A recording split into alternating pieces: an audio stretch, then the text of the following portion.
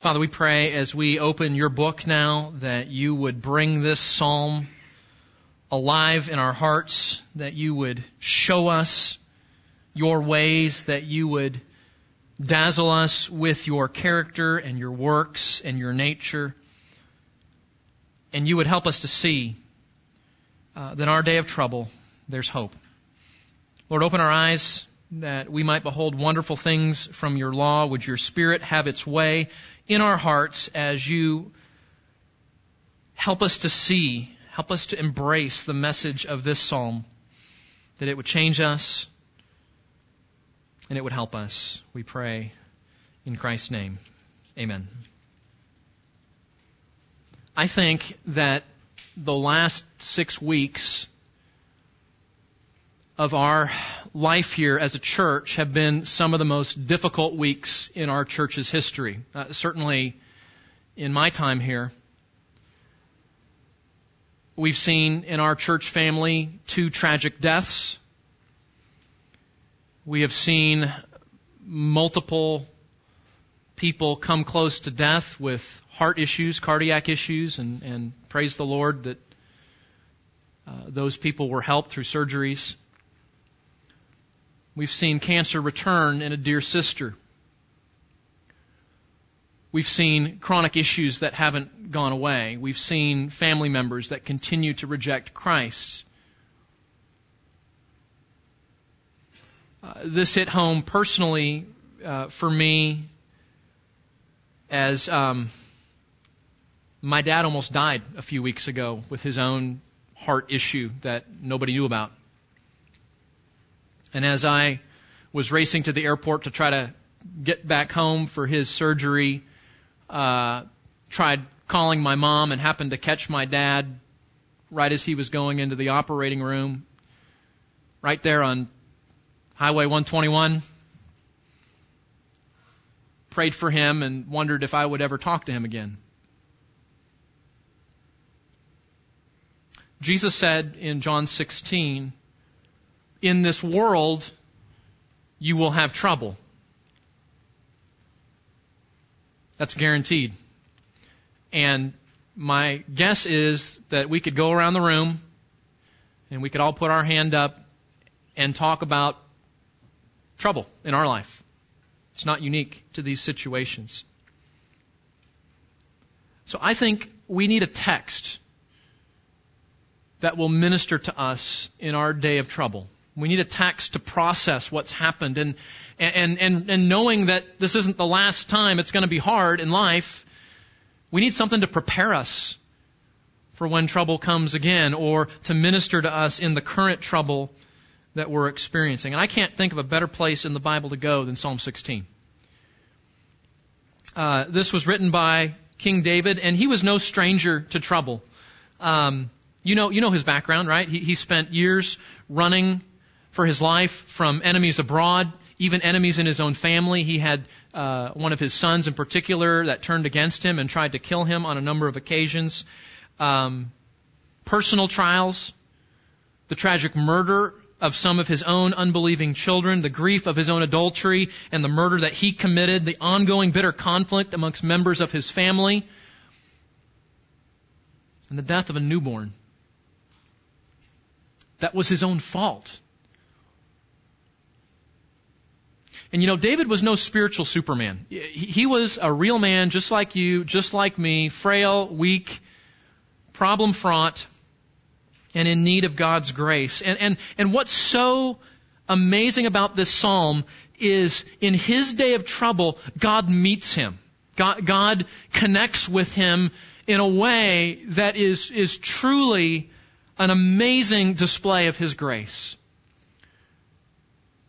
God meets him in the day of trouble, and he helps him. He counsels him. He moves David from a place of struggle to a place where he's resting in his God. And how do we need instruction like that in our day of trouble?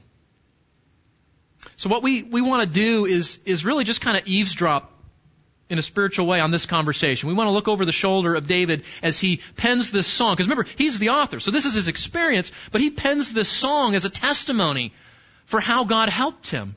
And so as we look into this psalm ourselves, I think we will see the aid, the help that God has for us in our own day of trouble. We can learn from David. Do you guys remember when we were kids and we learned the whole stop, drop, and roll routine? You know, if you're on fire, right, you stop, drop, and roll. So I think what we have in this psalm is sort of a spiritual emergency step plan. This is a psalm that you break the glass and pull the handle in your day of trouble. So what I'd like you to see as we look at this psalm in detail together are 7 emergency steps for your day of trouble. 7 emergency steps to help you, to help us in our day of trouble, and we can even learn it in the sense of preparing for our day of trouble as well. 7 emergency steps. We need our God to help us. So let's look together at the first emergency step. You'll see it there in verse 1. You're welcome to pull out that outline in your bulletin and follow along if you want to do that. First emergency step, we're going to break the glass. What do we see? Step 1, train yourself to turn to God. That's step 1. Train yourself to turn to God. We see that there in verse 1. Look at it with me, please. Preserve me, O God, for I take refuge in you. Now, what's so shocking about this is right out of the gate, David's knee-jerk response. We could call it his spiritual reflex. His day of trouble comes, and what does he do? He turns to God. And we know, if you're a Christian, if you're a believer, you know the sort of Sunday school answer is, in our day of trouble, I'm supposed to turn to God. Okay, we all know that. But what's so amazing about this is, it's the first thing he does. And it's convicting, isn't it? When your day of trouble comes, what do you do? What do I do? You know what a lot of us do? We Google it. What's this medical condition, right? What's the treatments? We jump to social media. We call a friend.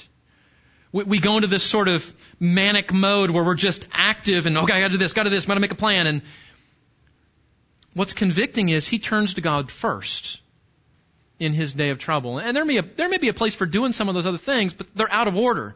We turn to our Lord first. The spiritual reflex that God is helping us to see is to turn to Him. And notice, he calls God, he says, preserve me, O God, and then he uses this language, for I take refuge in you. And that's one of those terms, you'll see it all over the Psalms especially. We don't typically use it in our vernacular much. Do you guys know what a refuge is? It's a place you run to for safety or help when you're in trouble. And we all know what this is like. Do you have small children? Grandchildren? Great-grandchildren? Do you know any short people anywhere? You've seen this before, okay? You totally get this. Little Johnny falls and skins his knee. He starts crying. Where does he immediately run to? Mom. Because mom's a refuge, right? And that's the picture here. David is saying, in the day that you fall, spiritually speaking, the day when you're in trouble, the intuitive response ought to be for a child of God to turn to your Father. To turn for help there. He says, I take refuge in you. He says, God is the place that I flee. And the reality is, what we often turn to, we often do turn to God, but we do as a last resort, not a first. You know, really, there's only 3 places you can turn when you're in trouble. You know that? 3 places. Let me boil this down, make it real simple. You can turn inward to self-sufficiency, right? I'm going to get this. Or depression. Oh no, what am I going to do? You can turn outward, right? I'm going to Google this. I'm going to call this friend. I'm going to get this treatment. I'm going to go grab that resource. Inward, outward. David says, how about upward? That ought to be the first. And again, there's a place for some of those other roles. But first, we must turn to our Father. We must turn to God. And that's why this is so convicting. We need to train our hearts that God is the first place we turn to, not the last place. Think of how much turmoil we go through because we turn to God last instead of first. So David says right out of the gate, we follow his example, right? This reflex action, this response. Trouble comes, I turn to God. He is my refuge. He is the place I run to automatically when there's some danger. That's the first one. Train yourself to turn to God in that way. Look at the second emergency step. And we got to keep going. It's a long psalm. But we're building an emergency plan for trouble, right? Look at the second step. The second emergency step, it's in verse 2. Make the Lord your highest good. Make the Lord your highest good. Look at verse 2 with me. I said to the Lord, you are my Lord, and I have no good besides you. Now, if you're reading that, you're thinking, that sounds redundant. I said to the Lord, you are my Lord. What's the deal? Now, you notice, if you look closely in your Bible, you'll see that the first Lord is in all capital letters. Do you see that there? And the second one is not. And that's helping us to see that there are actually two words being used here. They're not the same words. The first word that's in all capital letters is God's personal name. He's saying, my personal God, Yahweh, we might call it. This personal God, this self-existent God, His personal name, this God that I know personally, is my Lord. And that second word, Lord, means master or authority. So he says, this God that I know personally is my master, is my Lord, is my sovereign. And that's so helpful, isn't it? What is he saying? He's telling himself, he's reminding himself through conversation with the Lord, God is sovereign over my life, isn't He? God knows everything that's going on. He's got a plan. His plan runs every atom in the known universe. He does all things well. So he says, this Lord, this God that I know is my master. He's my authority. He's calling the shots in my life. I need to remember that in my day of trouble, David says. And then notice what else he says. He says, I have no good besides you. Now, remember, this book in our Bibles, called the Book of Psalms, is actually a song book. It's a hymnal. And so what we're reading here are the lyrics to songs that the nation of Israel would have sung on various occasions. Now, of course, we don't have the musical part, right? We don't know where the drum solo happens or the killer bass riff or something like that. We don't know where any of those things are. But the language is written in poetry just like songs today are. And so David writes this in a very poetic way that really is beautiful. So let me try to give it to you from the way David wrote it, okay? He says, my good is not above you. You see that? When we normally don't talk like that, but poetry does that. Songs do that. That's what makes them memorable. He says, my good is not above you. He looks and he says, look at all the good things I have in my life. My family, my blessings, my health, my this, my that. And he says, there is no good I have that is higher than you, Lord. There's no greater hope, he says. No, nothing more I trust in. Nothing good that I live for more than you. See, God is his joy. God is his treasure. God is the focus of his life. And he says, in my day of trouble, in my moment of danger, when other good things I possess have been taken away, I still have you. And you're my best good. You're my highest good. There's nothing above you that I'm wishing I had that I don't. It's it. God is his good. One of God's redemptive purposes in moments of danger and trouble and trial is he uses those things to expose our highest good. Doesn't he? He uses sickness to show me that health can't be my highest good. He uses problems in marriage to show me that a fulfilling marriage can't be my highest good. He uses the death of a loved one to show that as wonderful as a family member or friend can be and a blessing from God in our life, that family member, that friend can't be our highest good. Maybe it's having a perfect family. Maybe it's having a certain financial portfolio. Whatever it is, God brings these troubles into our life to expose what we're really saying is our highest good, so that we'll go, oh, why am I trusting in that? and we'll make Him our highest good. Now, if you buy into that, if you see that, you recognize that that actually is a very good thing. It's a rescue operation of sorts, isn't it? Because God wants us to make Him the highest good. And if you're a believer, no one would argue with that. That's good theology. But how hard is that to do? Because we just love those other things. And sometimes we love them too much. So he says, the Lord is my good. He says, I have no good. My good is not above you, Lord. How do you know if God is your ultimate good? Well, He tells us. Do you freely submit to God as your Lord? Do you do that? So, what's this rescue plan in our day of trouble? We want to train ourselves to turn to God as our refuge. We want to make the Lord our highest good. And we want to look how trouble exposes maybe places that we're trusting in too much as our highest good so that we can turn back to the Lord. Notice the third emergency step we see here in verses 3 and 4 as we build a rescue plan for our day of trouble. It is this: avoid the sorrows of spiritual syncretism. Avoid the sorrows of spiritual syncretism. We see this in verses 3 and 4. As for the saints who are in the earth, they are the majestic ones in whom is all my delight. The sorrows of those who have bartered for another god will be multiplied. I shall not pour out their drink offerings of blood, nor will I take their names upon my lips. And it's actually kind of funny. You ever listen to a song and you hear a line and you go, what does that mean? It can mean this, it can mean this, and then you get online and there's all these different opinions about what the song means. That's actually what happens right here. There's some ambiguity in David's song, and there's some grammatical issues too, where it's really hard to pin David down on his meaning in verses 3 and 4. But let me tell you what we know for sure. Okay, let's just major on the majors here.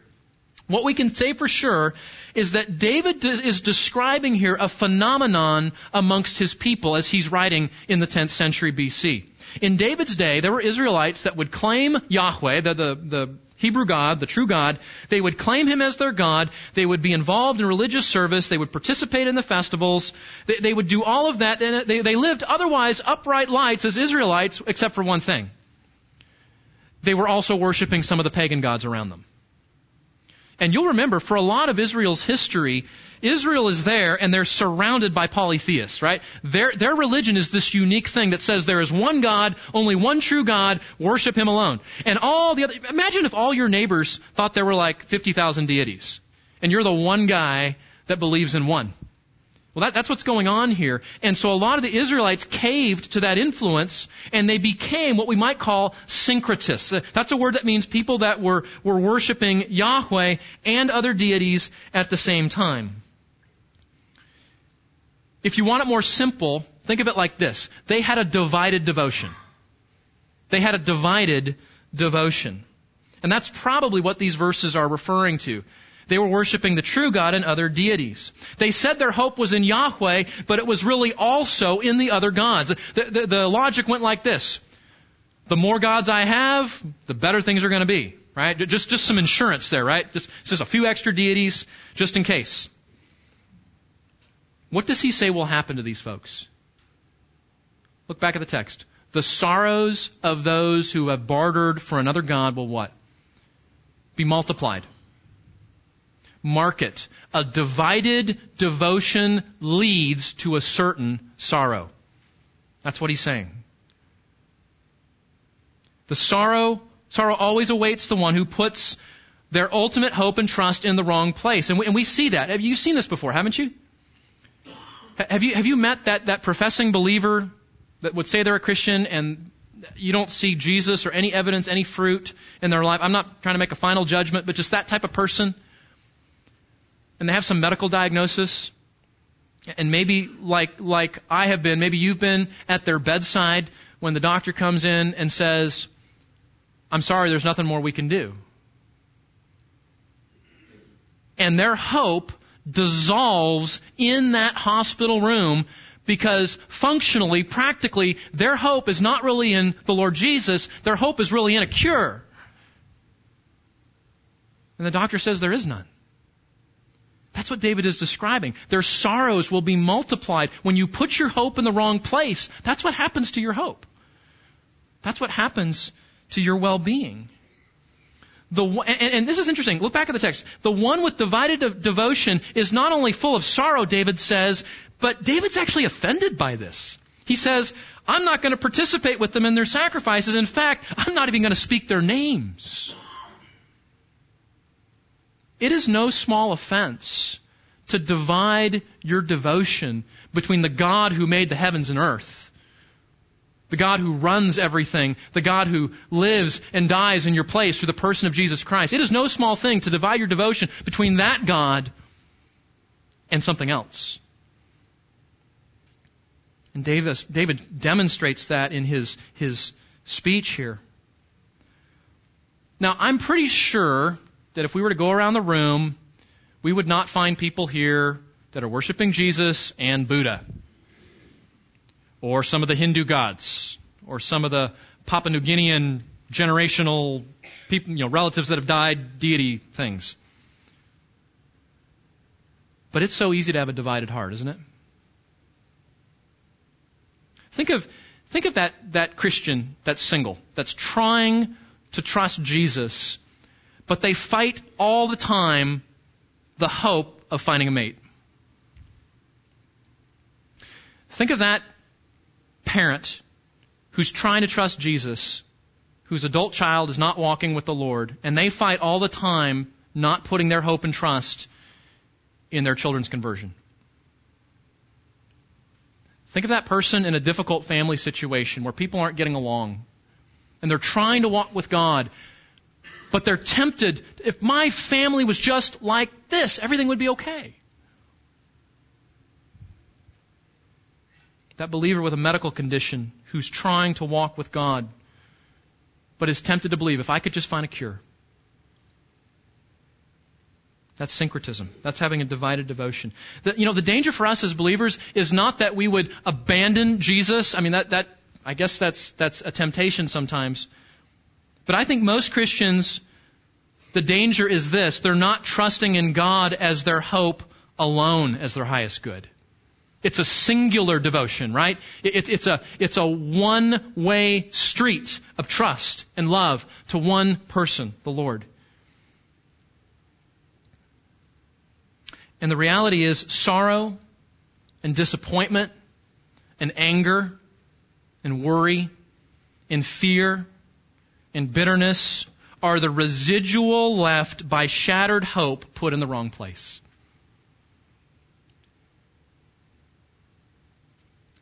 Do you know what the things are in your life that tend to divide your devotion? Do you know those things? We need to pray the prayer of Psalm 86, verse 11. Give me an undivided heart, O Lord, that I would fear your name alone. That's how we pray. That's how we pursue, to turn away from a divided devotion. We need to be careful to avoid the dangers of spiritual syncretism, to not have a divided devotion, to let our allegiance be in one alone. So what's going on in this psalm? David's in a day of trouble. He's in a difficulty. And he's struggling. And he is cataloging for us in this song what God did in him and through him. And we're looking over his shoulder. We're trying to figure out what are some steps we can take, an emergency plan when we're in trouble. We've seen we need to turn to God as our refuge, right? We need to make him our highest good. We see we need to avoid the dangers of spiritual syncretism, not have a divided devotion. I'm trusting God, but I really want this other thing too. Let's look at the fourth thing. The fourth emergency step. It's in verses 5 and 6. Embrace the giver as your hope, not his gifts. Embrace the giver as your hope, embrace the giver as your ultimate hope, not his gifts. There, I forgot the ultimate. Embrace the giver as your ultimate hope, not his gifts. Look at verses 5 and 6. The Lord is the portion of my inheritance and my cup. You support my lot. The lines have fallen to me in pleasant places. Indeed, my heritage is beautiful to me. Now, this is one of those verses that doesn't make sense because we're 21st century American Granberrians. And we're not 10th century BC Israelites. Okay, so let's put our sandals on, right? Our 10th century BC sandals, and let's think like an Israelite, okay? What does he mean when he talks about the lines have fallen to me? Well, think back to your Old Testament as God gave the land, the promised land to Israel in the time of Joshua, and you can read about this in Joshua chapter 17, you want to write that down. They would divide up the land with these lines. And they would use that to allot a portion of the land to different families. Okay, so that's what he's talking about. The lines, the dividing lines that divide up the promised land. And David says here, the lines have fallen to me, meaning my portion is pleasant. And we're thinking, man, that's right, he's the king of Israel, right? So he got the biggest slice of the pizza. But that's not what he says. He's not talking about the lines falling to him in pleasant places in the sense of he's looking at land. No, look back at the text. He's not talking about land or wealth or possessions because he's the king of Israel. No, he says, what is his portion? What is his inheritance? What does it say? Talk, go ahead. It's God himself, right? He says, the Lord is the portion of my inheritance. It's God himself that is his inheritance. He says, he is the portion of my inheritance and my cup. He says, you support my lot. My heritage here in the scripture is just another word for inheritance. He says the fact that God himself is my inheritance is a beautiful thing. Makes us think of Numbers chapter 18. Remember that where God's talking about the inheritance given to the priests? And in Numbers 18 verse 20, God tells the Levites, the priests, you're not getting any portion of the land. Well, why is that? These are the religious leaders. Why not? He says, for the Lord alone will be your portion. And that's what David is saying here, not as a priest, but as a believer. He says, the Lord is my portion. That's what's really important. It is so easy to put our hope, it is so easy to put our hope in the good gifts that God brings us instead of our putting our hope in God himself. Isn't it? Christmas was a while ago, but those short people that we mentioned a little while ago, your kids, your grandkids, your great-grandkids, neighborhood kids, kids somewhere, I hope you all know kids somewhere. Do you remember how this works at Christmas time? The sort of classic moment on Christmas morning that is every parent's worst nightmare is Grandma and Grandpa give little Johnny a gift. And he tears the thing open. Oh, this is what I've always wanted. And he grabs the toy and he runs outside to play with it, running right by Grandma and Grandpa. Right? And that's a training moment. That's a parenting moment. Okay, go give your grandparents a hug. We appreciate that, right? But that's exactly what we do with God. We look at his gifts. We look at what he blesses us with. And we cling to those things and we forget sometimes the giver. And what David is showing us here is that it needs to be the Lord, it needs to be the giver of the gift that is our ultimate portion, our ultimate inheritance. It is so tempting to trust in the gifts instead of the giver. God's gifts are expressions of his grace that are meant to draw us and our attention to him. But they were never meant to usurp God as our ultimate allegiance and trust and love.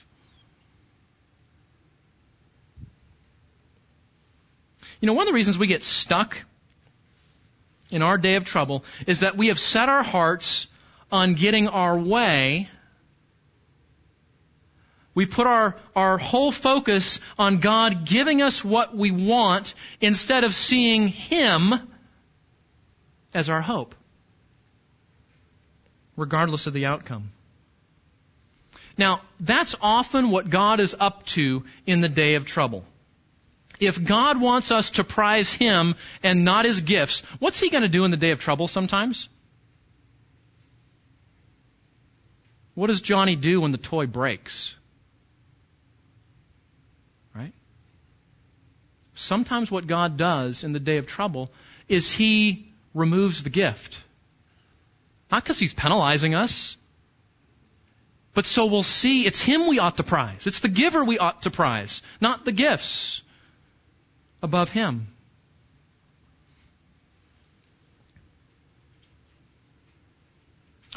in your day of trouble, what do you want more?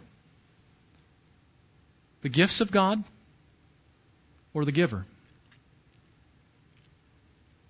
A couple weeks ago, Amy, my 12-year-old daughter, and I got to travel to San Diego for a conference. This is a new thing in the Palmer family life where I do a little bit of traveling, and so I'm starting to bring my kids with me. And this was our first out-of-state trip for Amy, so this is a big time. We went to San Diego. I have some family there. We had a great time, right? We went to the beach. We saw some family. We ate really good food, including having sugar-based foods way too late at night. And you guys know who Tim Challies is, the blogger? Amy got to meet Tim Challies, so that was fun. That was cool. And great time, great week, refreshing, good time with family, good time with my daughter. Great teaching, a great conference. We can tell you guys about this conference sometime. And I came back, and Terry and I were going to our staff meeting, and he said, "Hey, how was the conference? What did you learn? What was your favorite part?" And I thought about it. I thought, there's a lot of fun stuff, but my favorite part was just being with my daughter. Just spending some time with her. I'm thinking, why can I see that in a spending time with my kids? And I struggle so much with that with my God. So we need to learn to value the giver as our ultimate joy instead of his gifts. What's the next one? What number are we on? 5? All right. Next one. We're building this emergency plan for our day of trouble. What happens? What do we do? Where do we go? David is helping us. What do we do in our day of trouble? Number 5. Engage in actions to promote the goal. Engage in actions to promote the goal. Look at verses 7 and 8. So in these 2 verses, he's going to give us 2 actions that help us to make God our highest good and our ultimate joy. Okay, look at action number 1. It's in verse 7. Bless the Lord and follow his counsel. Bless the Lord and follow his counsel. Verse 7. I will bless the Lord who has counseled me. Indeed, my mind instructs me in the night. So what's the picture here? When we're going through trouble, when we're going through a hard time, one of the things that is the most difficult things to do is to sleep. Right? Had a sleepless night in your day of trouble before? Well, that's where our psalmist is here. And he says, on those sleepless nights, when I'm in trouble, I've learned to commune with God. I've learned to bless God. And we say, well, how does he do that? Well, look back at the text. How do you make God your treasure in moments that are difficult like that? David's answer, you let the word of God instruct you. You see that there? He says, the Lord has counseled me. How does he counsel me? He says, my mind instructs me in the night. Now this is really interesting. David does not say, God appeared in my bedroom in a vision, and he gave me a word of encouragement. David says, you know what the normal way is? The usual way that God helps us in those days of trouble, especially on those sleepless nights, is he ministers to us through the normal means of grace. A verse that you've taken to heart. A memorized scripture. That's what he says there. He says, my mind instructs me in the night. What's he saying? He's saying in those sleepless nights, I look to God to counsel me by meditating on his word, you ready? That I've memorized. Now he's the king of Israel. He might have a Torah scroll laying around, but that's clearly not his focus here. He's saying my mind, what's in my mind is what God uses to counsel me, which means he had set the word of God on his heart. Your word I have treasured in my heart that I might not sin against you, right? This is showing us the value of what God does in moments of trouble when we're having struggle through Scripture, meditation, and memorization. Now it's interesting. That's not what leads to the psalmist making God his treasure alone. He says, my mind instructs me in the night, and what does that allow him to do? To bless the Lord. Right? He blesses the Lord as his mind instructs him in the night. So when you're there and you're meditating on the Word of God, you've memorized the things of God. You ever hurt so much you can't even read your Bible? You ever been there? Has your mind ever been so scatterbrained to look at the words on the page and make sense of it is an impossible exercise? What are you going to do? It's what you've hid in your heart that's going to help you. And David says, as I meditated on that, as I recalled that, it led me to be able to bless God. And you can have a moment of worship on that sleepless night as you meditate on memorized Scripture, and as that enables you to bless your God, even in the midst of great difficulty. That's what he's telling us. God worked to counsel David through the Word of God that David already knew in his mind. God can use lots of means, right? God can do that. He can use lots of means to help us. But you know what his main vehicle is? The Word of God in your heart. And of course, this is a culture, people didn't have Bibles. This is all they had, right? They would go to synagogue, they would hear Scripture, they would hear it at a festival. And it's not like they could go home and just whip out their Bible app on their phone. What they had was what they memorized and took to memory. And that is still the best means that God uses.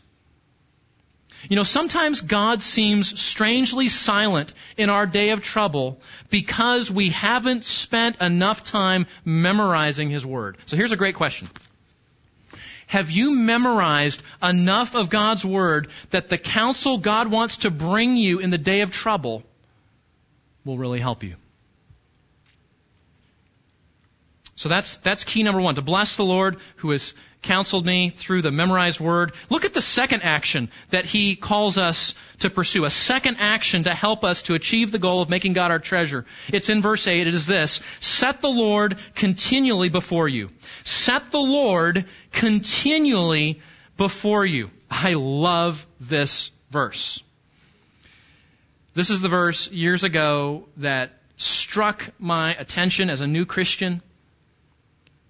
And it's been one of my favorites ever since. Look at it with me. Verse 8. I have set the Lord continually before me, and because He is at my right hand, I will not be shaken.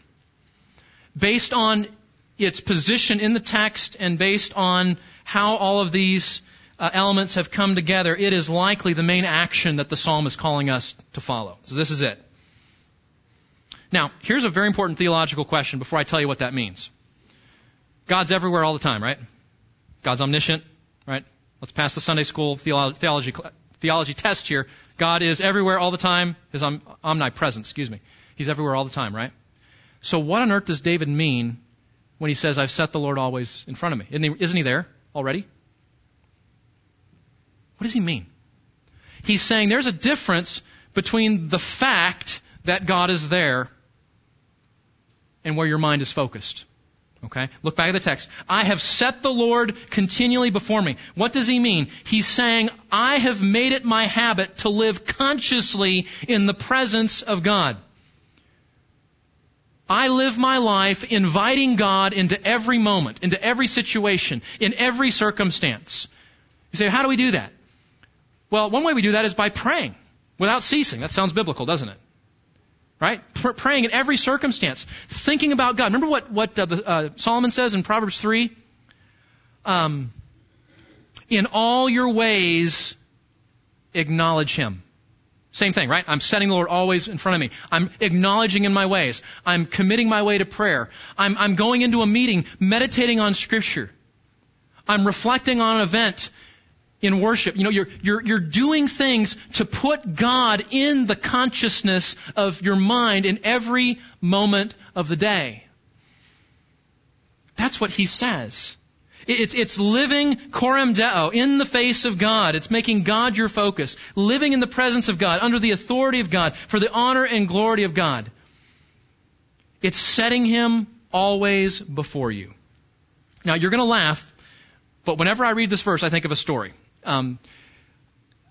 Growing up, we had a station wagon, like most families. Now, if you're under 30, you may have to Google this because you have no idea what a station wagon is. It's what we used to call minivans and SUVs, okay? And these were big pieces of metal with hoods that were 8 feet long, and, you know, you could actually open the hood and there was space in there, not just crammed with parts. How many had a minivan? Just show me here. Okay, a few of you. And the rest of you don't want to admit it. Okay, that's cool. So, had this, Station wagon. How many have a station wagon? Okay, that's better. Thank you. You can tell me when I say the wrong word, by the way. That's okay to do. So we had the station wagon, and I remember, I don't know if it was my mom or my dad, but they would always put their sunglasses on the dashboard. Now the dash on this thing was miles long. I mean, it was huge. And you know how it works, right? The sunglasses go on the dashboard. You turn to the left, the sunglasses slide to the right, right? You turn to the right, sunglasses slide to the left. It's a great demonstration of Newton's laws of motion, actually. But so I grew up, shh, and then mom going, oh, put it back there.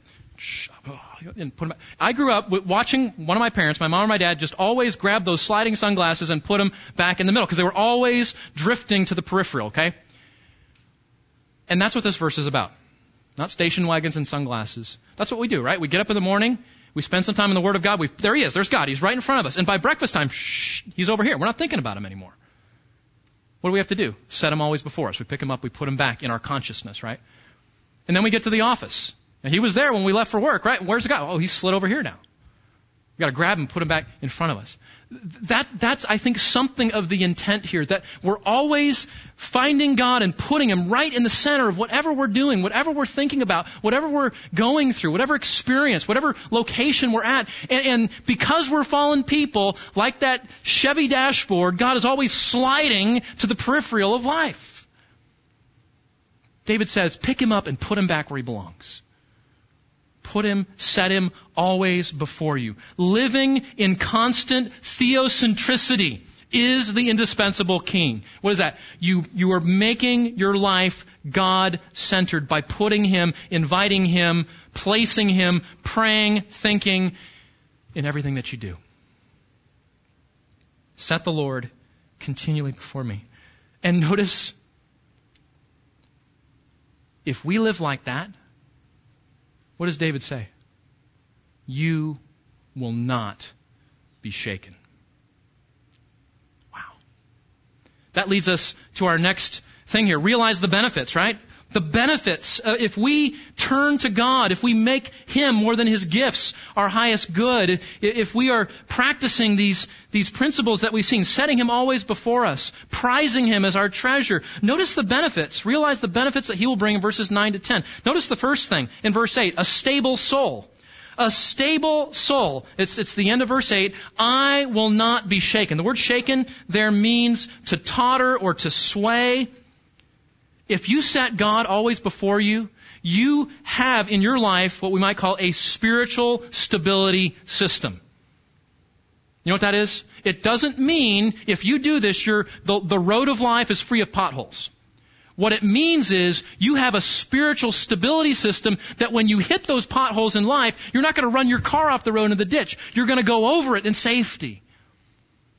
You're going to thrive and survive spiritually thinking. There's a stability to your life that comes, like Jesus in Matthew chapter 7. This is the wise man who builds his house on the rock. And when the storms of life come, your life doesn't fall apart.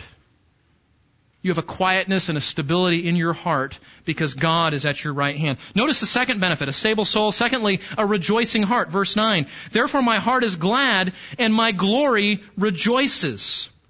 This is a glad heart that rejoices in God. You see, when we recognize that God is at our right hand, stop for a minute. The God of the universe, the God that spoke everything into existence, the God that runs everything, every moment of every day, the God that became flesh and dwelled among us to live and to die and to take our place so that God and sinners can be reconciled, the God that does all things well, that is all powerful and all wise and all good, is beside you? What can touch us? What can go wrong if He is at our right hand? There's a stability, but there's a joy, a settled joy when you go, man, I have my God. I have this God. And it brings, this is not like I'm going to Disney World kind of joy. Not like that. This is a settled, quiet, happy, contented heart of joy when you realize that your God is with you, though everything else in your life may be falling down around you.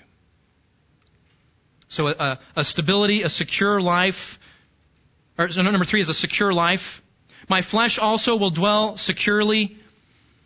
Now, dwelling securely doesn't mean bad things will never happen. What it means is that there is a settled confidence in your heart. Like the psalm we read, Psalm 56, what can man do to me? Or the proverb that says, in the fear of the Lord there is strong confidence. There is stability. There is joy. There is security. Look at the last one, verses 10 and 11. There is an eternal hope. An eternal hope, for you will not abandon my soul to Sheol, nor will you allow your Holy One to undergo decay, but you will make known to me the path of life. You say, what's the benefit here? It's a little bit trickier to see in the language. That word Sheol, do you see that in your Bible? Or maybe it gets translated as grave or the underworld, something like that. It usually means death or grave. But what David has in mind here, he's saying, you're not going to abandon me when I die.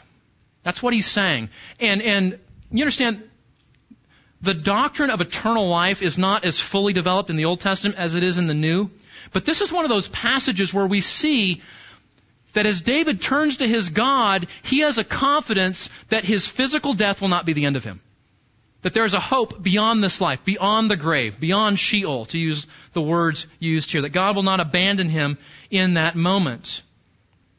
He says here, you will make known to me the path of life. God will tell him how to get on a path that leads to life.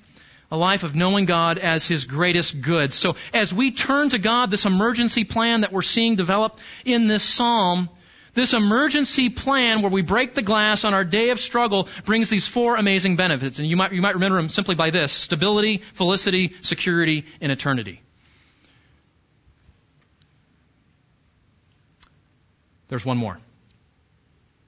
And this is the mountain peak in our climb. This is where we're trying to get. This is where we get to the vista view. This is where we get to the top and we get to look down and see what was accomplished is this last verse. This is the destination where we've been trying to go. End of verse 11.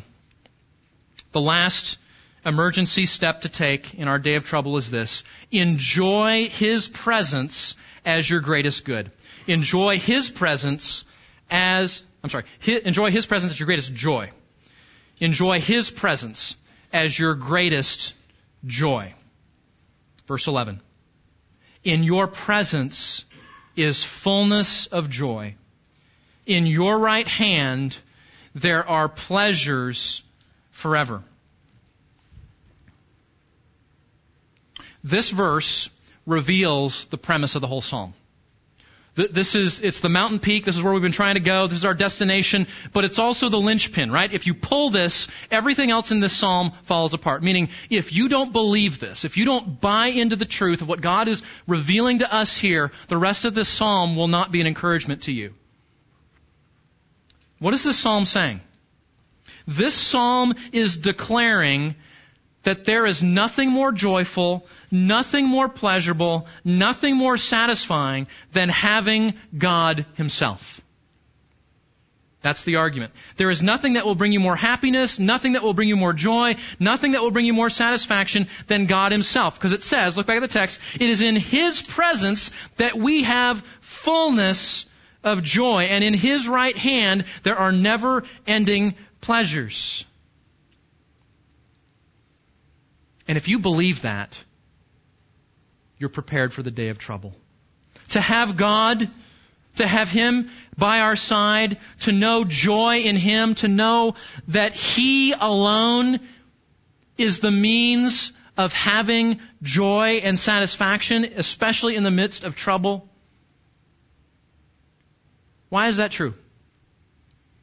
Because if you lose everything as a believer, you have the one thing you truly need. You have the one thing that can never be taken from you. You can have the one God who will never leave you or forsake you, the Scripture tells us. And if you have God, you have everything. Now, I want you to be really, really honest with me, okay? Can we have a family huddle up chat here? Does this verse seem true?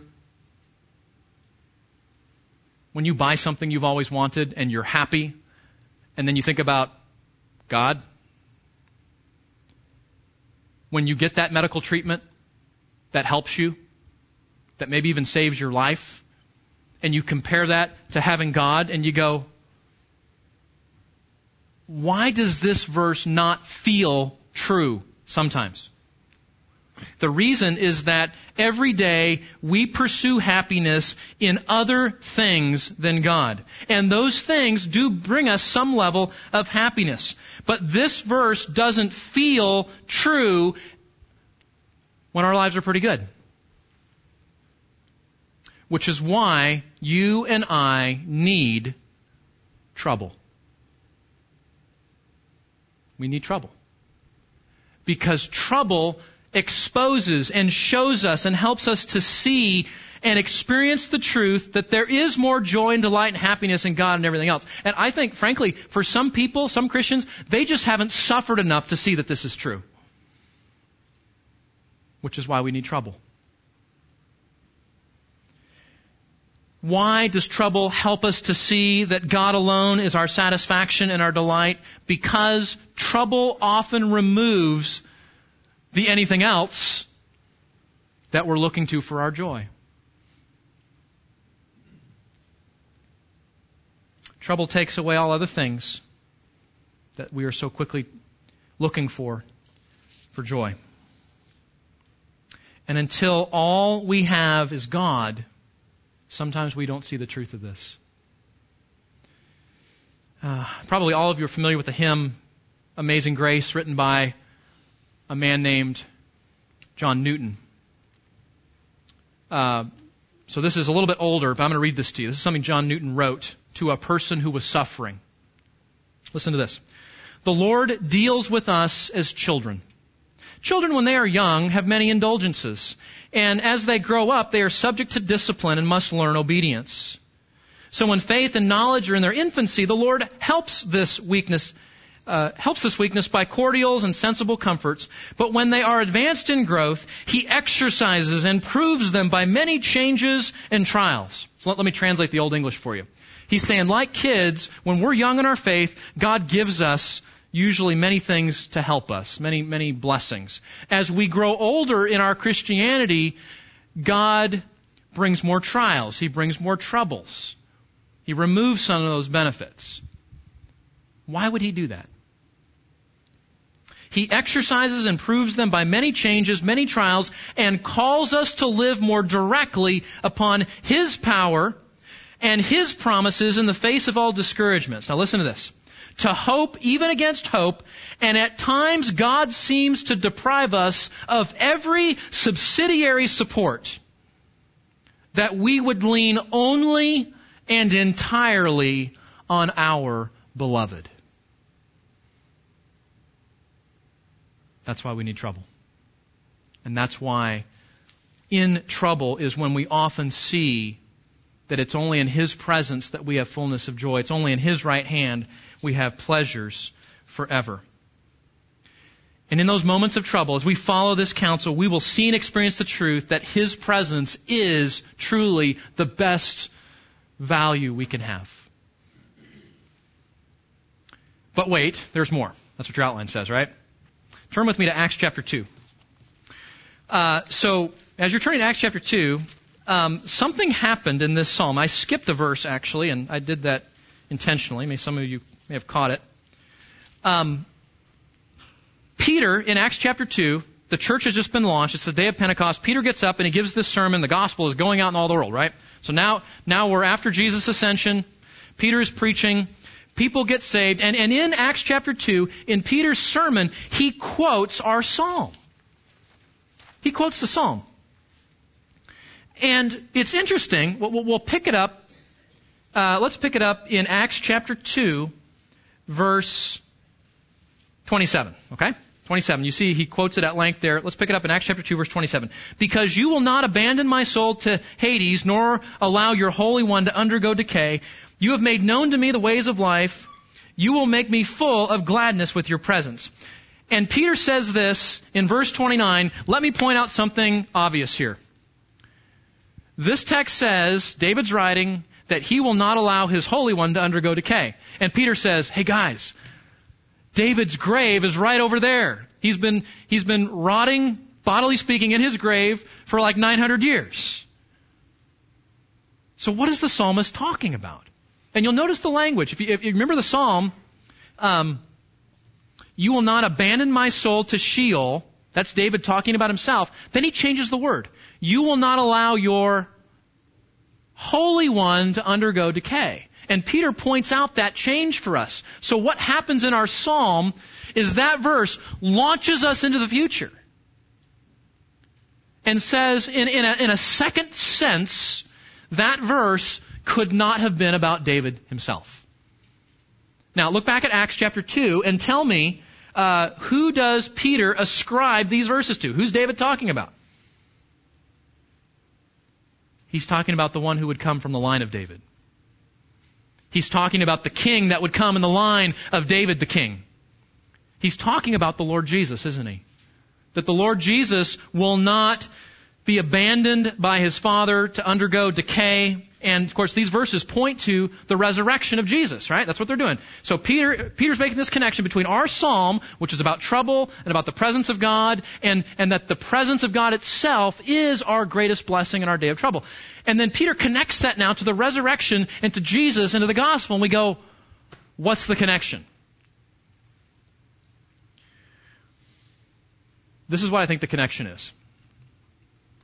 The presence of God is not your highest good. The presence of God is not fullness of joy.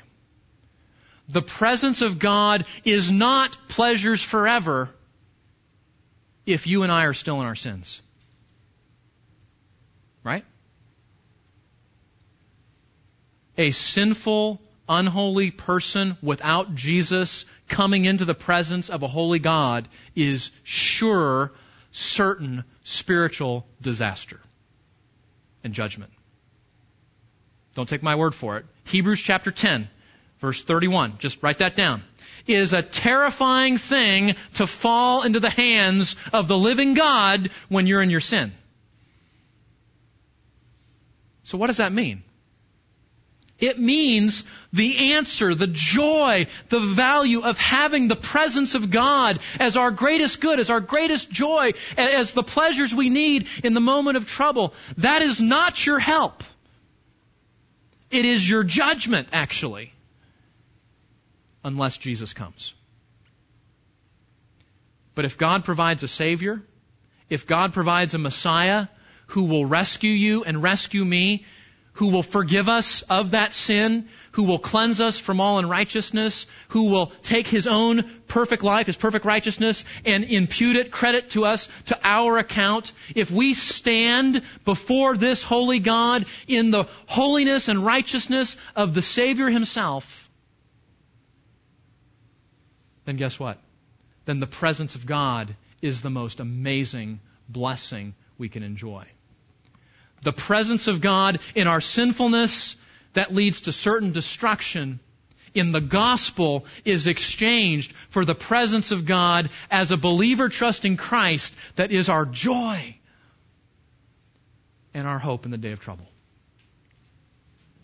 I think that's the connection Peter is trying to make in connecting these two things together.